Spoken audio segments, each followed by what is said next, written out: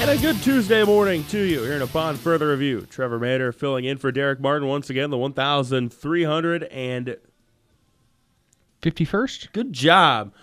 You know the episode number better than our fearless leader does, Derek Daniel Martin. He has an interview coming up later on in this segment or in the show with Matt Goldman talking hot stove, and he sent it through as 1531.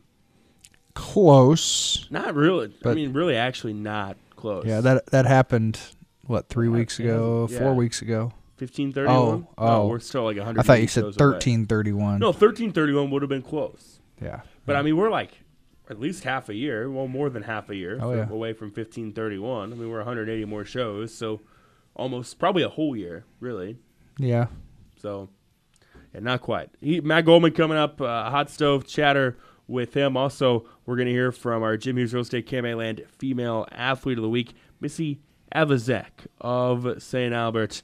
Standout for the Saints, playing well this season. I had a chance to watch her as a freshman last year. Really came on late in the season.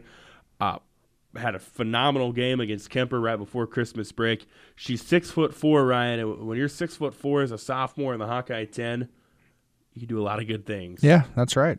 Yeah, so we'll hear from her coming up at around 11:50 this morning. So lots of great stuff on the docket today. Ryan, good morning. Good morning. Is your phone more important than me? I mean, there's more knowledge in my phone than what's stored in your brain. Useful knowledge, definitely. Mm-hmm. Useless knowledge? My phone has all the useless knowledge, too, that you have. So useless knowledge, maybe not. It's just, it's a weird time of year, Mater. There's not a lot of sports that happen. There's bowl games. Well, there's bowl games are on the schedule, and they're switching teams around in bowl games and moving things every which way. The NHL is pretty much like shut down the season. They went on a pause, and then they're supposed to come out of the pause this week, and like the Blackhawks had a game that's supposed to be tomorrow. That's already been postponed. Then they announced they're pulling out of the Olympics with NHL players. So I did see that. And Team USA. I mean, obviously we're only, we're less than 2 months from the Olympics, which is really weird. 6 weeks, right? Because it's a unique situation where the Olympics will be going on during the Super Bowl, which is why NBC wanted the Super Bowl. So, like Team USA for hockey, they put together a GM and a coach because the people they had in charge previously were NFL guys or NHL guys, and now these guys have no time at all to put together a team. They're going to try to use American players who are playing overseas and get them back here. Maybe a chance they use some like AHL or ECHL guys, some minor league hockey kind of guys, and put together a team. It's going to be a lot different. And then they have like no time to actually train and play. The Olympics in Beijing this year? Yes. The Beijing area. I mean, it's going to be spread out around. But yes, Beijing is the host city. That's what I thought. Ryan, on this day in sports history, there has been a handful of things that have gone on, as you might expect on December 28th, one of which I did not know occurred in December. I always thought it was a January thing. How about the greatest game ever played? Okay. Baltimore Colts, New York Giants, 1958 NFL championship game. How many? There were a lot of Hall of Famers that played in that game. There were 17. Okay. Do you know what makes that game special? No. It was the first ever overtime game. Oh. Yeah, there had never been an overtime game. Johnny Unitas, late in the game, takes the Colts down the field. They tie it to go to overtime, and they win it on a walk-off 1-yard touchdown run by Alan Amici. Nothing says exciting like a walk-off fullback dive to win a championship. You know what? Nowadays, we wouldn't have seen that. They would have probably kicked a field goal. Probably. So, mad props to them for doing that. But they could have kicked the field goal, too, and won. Because, it was sudden death at the time. That went down on this day in 1958. 1974, Oklahoma State won the Fiesta Bowl. They beat BYU 16-6. Here's another. This is a good day for the NFL.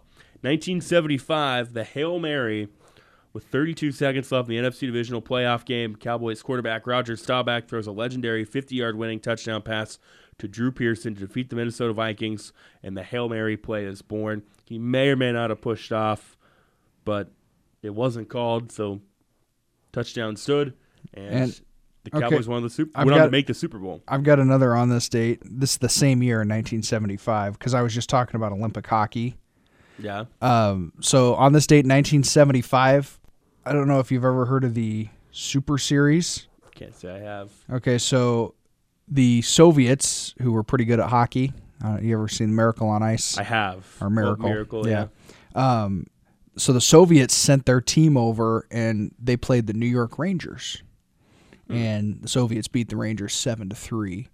And that was just showing how dominant. That's high scoring for hockey, right? Like 7-3. In that time, like now, like the way hockey's gone recently, like 7-3 you probably wouldn't bat an eye at.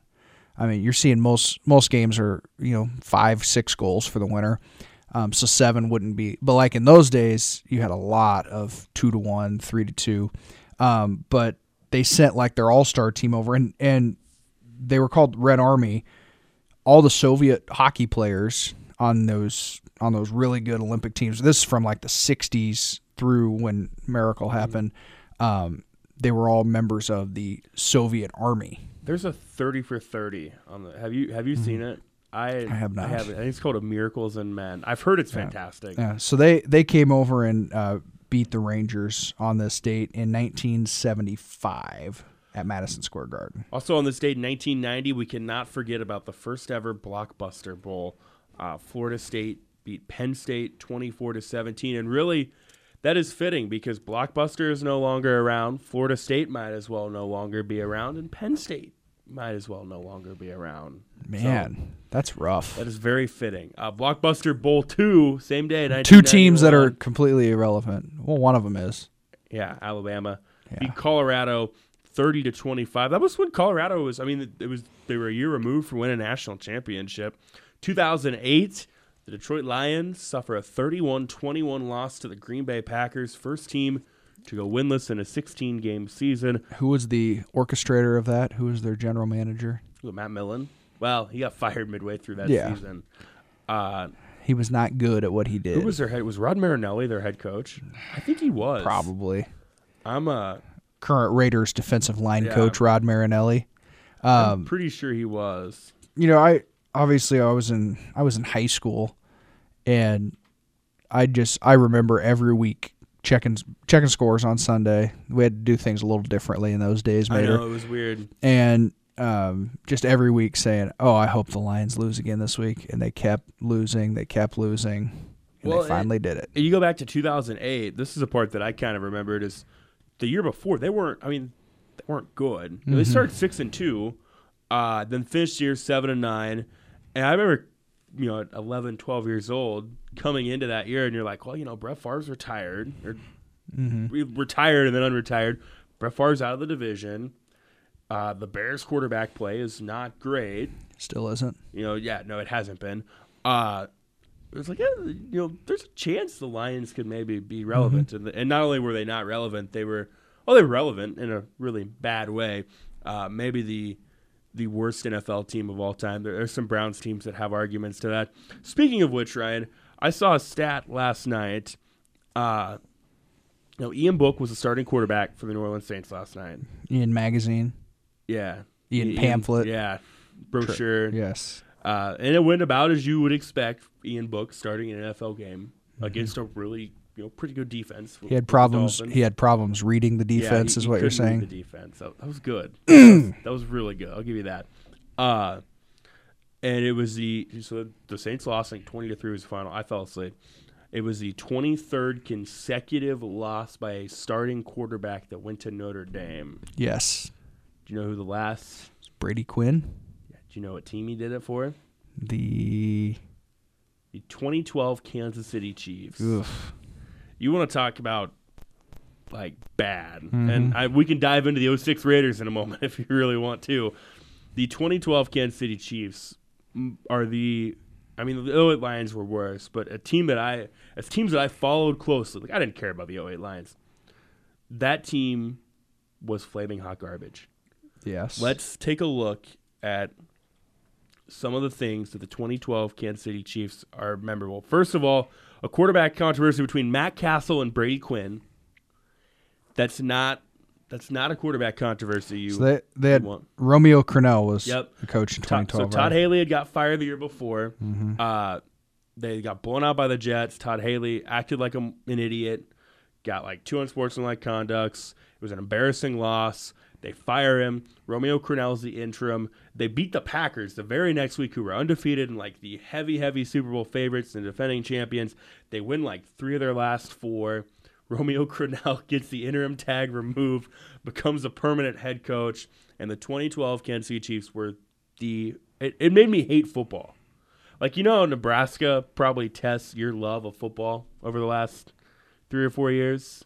Yes. That's exactly what this team did. So I'm reading some of their stats from that year. So they led the NFL in giveaways. Yeah, that team was bad. 20 interceptions between Matt Castle and Brady Quinn, and then they also lost 17 fumbles. They started the season. They did not lead a game in regulation until week 10. So they won against the Saints in overtime. They were down 24-6. They tied it. They never led. They tied it, and they kicked field goal to win it in overtime. And that was the year the Saints were a mess, too, because of Bounty Gate. They had 6 turnovers and a loss to the Chargers. I vaguely remember that. This one I'm not proud of as a Chiefs fan. Matt Castle got hurt against the Ravens. Terrible game. He got hurt, and fans actually cheered him getting hurt. Like, that's tasteless. But that shows how bad. I remember both of their games against the Raiders this season. And they weren't good. So the Week 8 one was the one that Jamal Charles had only got 5 carries, and Romeo Crennel didn't know what was going on. Which is not a good look when you're the head coach. I mean, you were the guy in charge. And then the Week 15 game where the Chiefs didn't get a first down until the third quarter. I think the worst They must have stomped on the Raiders logo or something. Probably. I think the worst one was in Week 16, and I kind of remember this game because it was whatever day it was, we were at a family Christmas at my grandparents'. So, and I think it was so bad, if I remember correctly. So they get Des Moines, where my grandparents, they get the Des Moines channels. Yeah. And CBS did not carry the Chiefs game. I think they carried like the Packers game or whatever, which wasn't any better. Well, you're acting like they get to choose. No, they don't. Yeah. But I mean, but the powers that be that set the schedule said. But they have the option. The affiliates have the the affiliates do not choose what game they get. But can't they? But if the Chiefs were good, the Chiefs Colts probably would have been on. Yeah, but it's the execs at CBS who are setting the schedule. But it was so bad that we didn't even get to. Yes, but they decided that the market right next to Kansas City doesn't need to see them. No. But and again, the Chiefs were really bad. They didn't need to see them. And the Chiefs rushed for a franchise record 352 yards and still lost.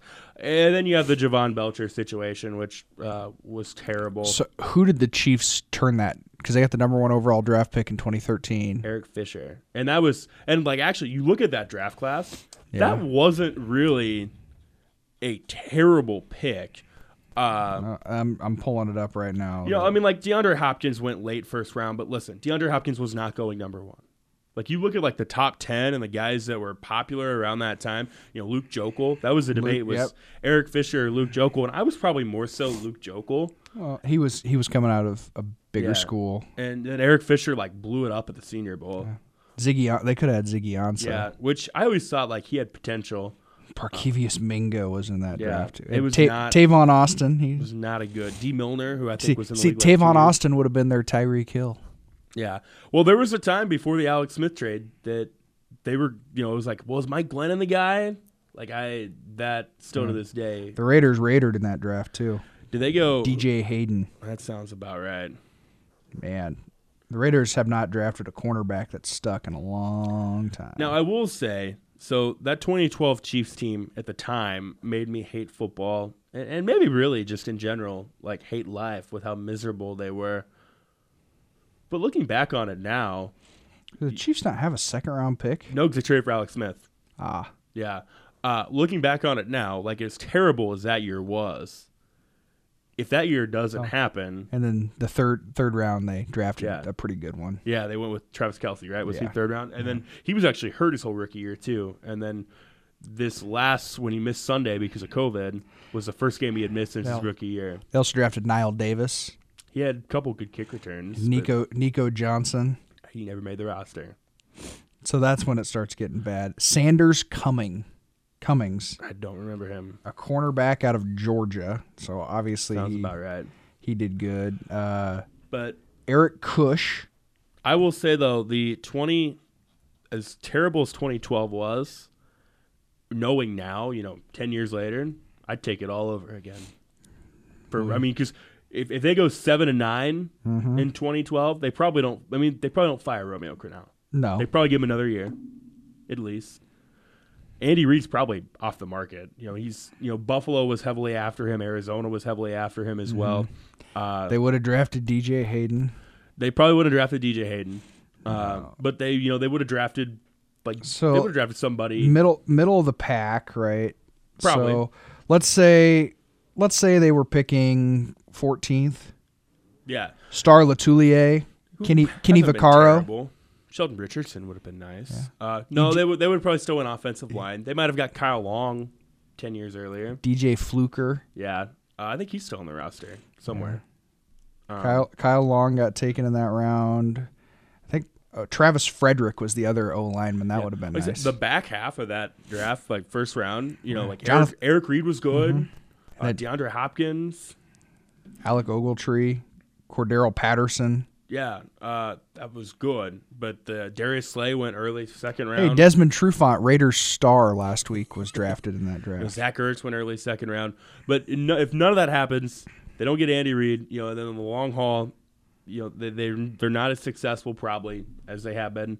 They probably don't draft Patrick Mahomes, and they probably don't beat the Raiders 48-9 after the Raiders disrespected them by stomping on their logo. So it all comes full circle, Ryan. Sometimes you have to go through Andrew Walter and Marcus Tuiasosopo to get to get to the promised land. So We tried.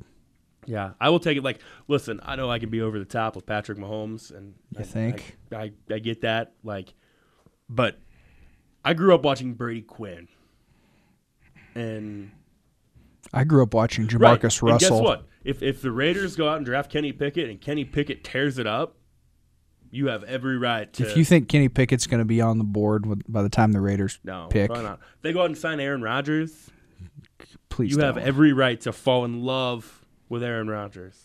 I will not. No, you won't. I don't like toes. And you like vaccinations. I do.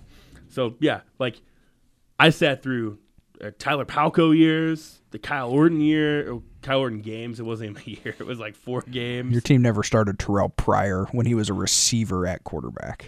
I think I would have rather had Terrell Pryor than some of those. Brody Crowell's the only quarterback in NFL history to start double-digit games and not win a start.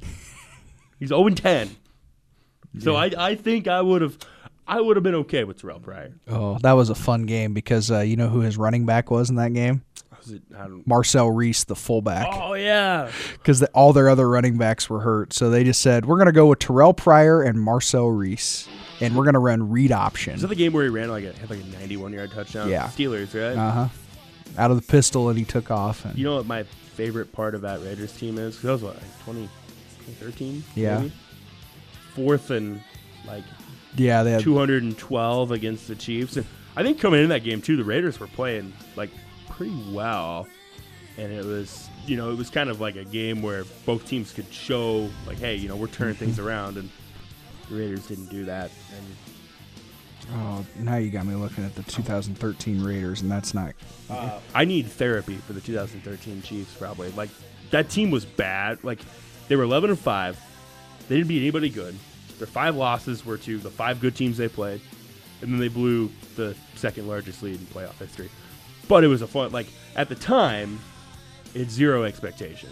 Like, coming off of an abysmal year in 2012. So Dennis Allen was the coach. Terrell Pryor was the starting quarterback. until they brought in Matt McGloin as the starter. Oh, did he play on like Thanksgiving against the Cowboys? And they gave up against the Eagles. Nick Foles threw 7 touchdown passes against the Raiders. That's who we did. I was thinking he did it against the Chargers. I couldn't. Their only Pro Bowler, Marcel Reese, the fullback. Sounds about right. Yeah, it was tough times in the early 2010s as an NFL fan. I guess it's still tough times in the 2021 for some fans. But hey, we control our own destiny. That's all you want. Great show coming up today. We've got Matt Goldman talking with Derek, MLB Hot Stove Talk, and Missy Evazek of St. Albert, our Jim Hughes Real Estate Camp Female Athlete of the Week on the way.